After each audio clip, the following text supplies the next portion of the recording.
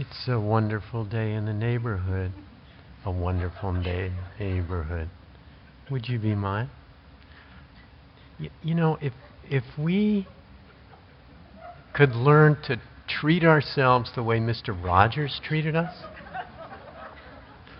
just think how that would change the neural pathways in our heart and mind. I'm serious now. I mean, that's kind of the attitude and touch and connection that we've been trying to encourage this week, the Mr. Rogers touch. And so I want to just say a few things about this morning's instructions, but I am serious about Mr. Rogers. In one way we can frame it. We come to our formal sitting. We have some interest, some energy. We bring up whatever receptivity we can, curiosity. What's going to happen? And so we might start and bring ourselves to our anchor and begin to settle as best we're able on that particular day. The energy varies from day to day. And then some phenomena comes up, that's stronger than our connection with our object. So we can make the choice. We'll just let the breath go to the background, and now we'll bring that same kind of interested, kindly attention to whatever it is. The sound, an emotion that might be arising, thoughts, sensations, whatever it is. And so it has its life. We watch it as best we're able, trying not to push and pull on it so much, allowing it. We're learning about the very nature of nature because it's changing all the time, whatever it is. I mean, it's only 9 o'clock or it's 10 minutes to 10. How many thoughts have you had today? Where did they all go? And how many emotions? How many different little body sensations? So we're kind of watching this. It's really like watching or being with an orchestra. They're all playing kind of together, and then one instrument steps forward. Oh, that's interesting. So we pay attention to that. And then it kind of moves, it kind of backs down and moves back. And then another one comes forward. And then another one. And so it's this mysterious, miraculous happening that we're involved in. And we're experiencing it fully, but not tugging away at it. So we're all, we're working on that, endeavoring to have a more accepting attitude about these phenomena. And also in the instructions this morning, there was the invitation to see what it's like to rest in this vast, spacious awareness that really kind of holds, receives, and allows all these phenomena to happen in it. And when we rest there, we might come to notice that it's a very steady resting place. It doesn't discriminate between one phenomena or another. It allows them all to happen, can really hold them, and is not ruffled. So as artists, we can choose to pay attention to the particular phenomena and all that we learn in that. And then at times we can just open to this vast field of spacious awareness that holds everything, and we can kind of feel the resonance and the healing of being with that. So this practice is forever interesting. And I know, and as Tara talked about yesterday, it may seem like it's, we're offering a lot of complexity. We really do want each of you to find your own way into this. And so we want to share some of this. And you can always just simplify it down. If it's like, oh, what do I do? Do I pay attention to this or that or everything? When that's happening, you can just kind of notice, oh, this is chaos in the mind.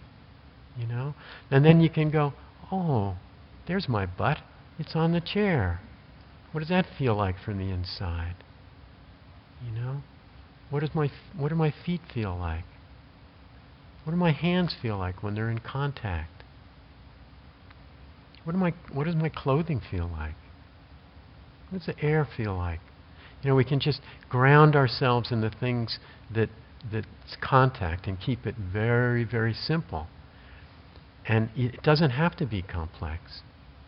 Because in those moments of simplicity, we're getting all the benefits that this practice can offer.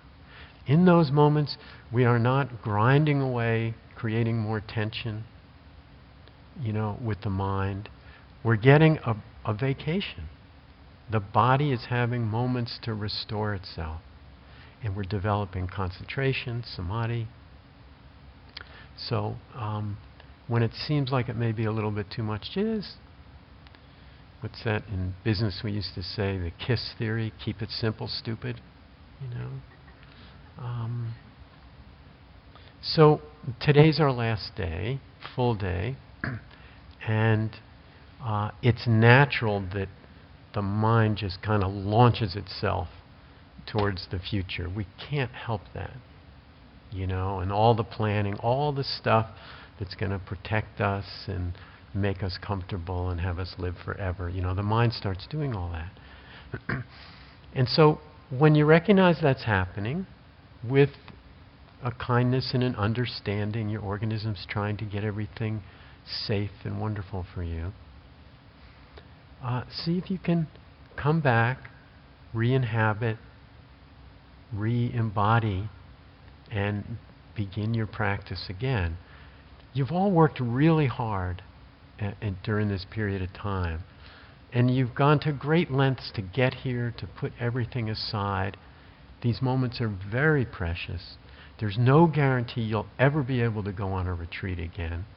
We plan things in life, and then things happen. So this day is very valuable. And I like to think that there may be some, what you could term, low-hanging fruit available in terms of understandings and insights. We never know when something will be revealed. But I do know you've all put in a great deal of effort, working really hard, looking at very challenging issues. So this day's really valuable. And so in support of this last day, please do your best to support one another with noble silence in terms of really being as quiet as you can, not speaking with others, just as a community support. A couple of questions. We have a little time, and then we'll have a few announcements. During meditation and during rain specifically, when I'm in when I'm dealing with something, sometimes I will, my body will react in relation to whatever's going on, leaning forward. Or what just happened during the last set was I found myself like kind of splayed open almost, and I was also aware at the same time that that was happening.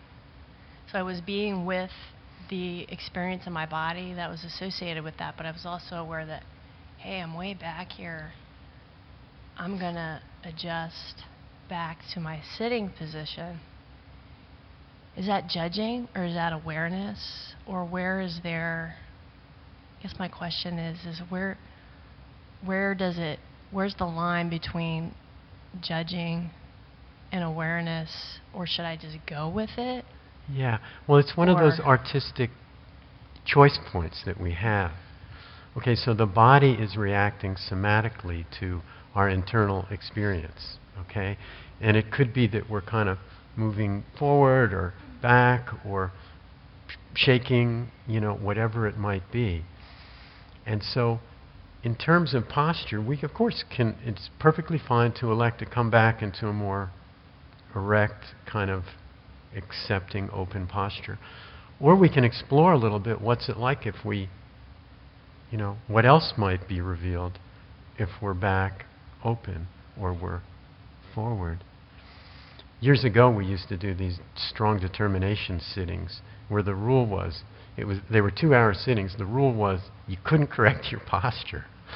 It was pretty crazy. But, you'd find yourself like this and you want to correct. And that would bring up all these kind of emotions and things. And then you'd go even further. And then pretty soon you'd be kind of all gnarled up. I'm really not sure the benefit of that. But it's like, walking to school and back uphill in the snow for 5 miles. So I think we can explore in those situations where the body is moving. And so, if you notice that next time, you might hang out there for a little while and just see what else might be revealed. But know that it's okay to straighten our posture. In my own practice, I've developed this idea that, like you all have talked a lot about developing concentration. Jonathan last night offered a suggestion of counting the breaths to see, almost an experiment, how long you can stay focused. And I found in my own practice that feels sort of high stakes. And so I've come up with this idea where I put the breath or whatever I'm focusing on almost in the background, so that when I'm done noticing and naming everything else that's going on, that's the thing I can come back to. I'm sorry, what was the last thing you said? After I'm done noticing and naming everything else that's going on, then I say, okay, the breath is the thing I can come back to when I'm done with that. Yeah. Is that problematic in any way? No, right on. Allowing the breath to kind of recede to the background, paying attention to what's the more predominant or more energetic phenomena, and then the breath kind of is ready to move forward again when you need it.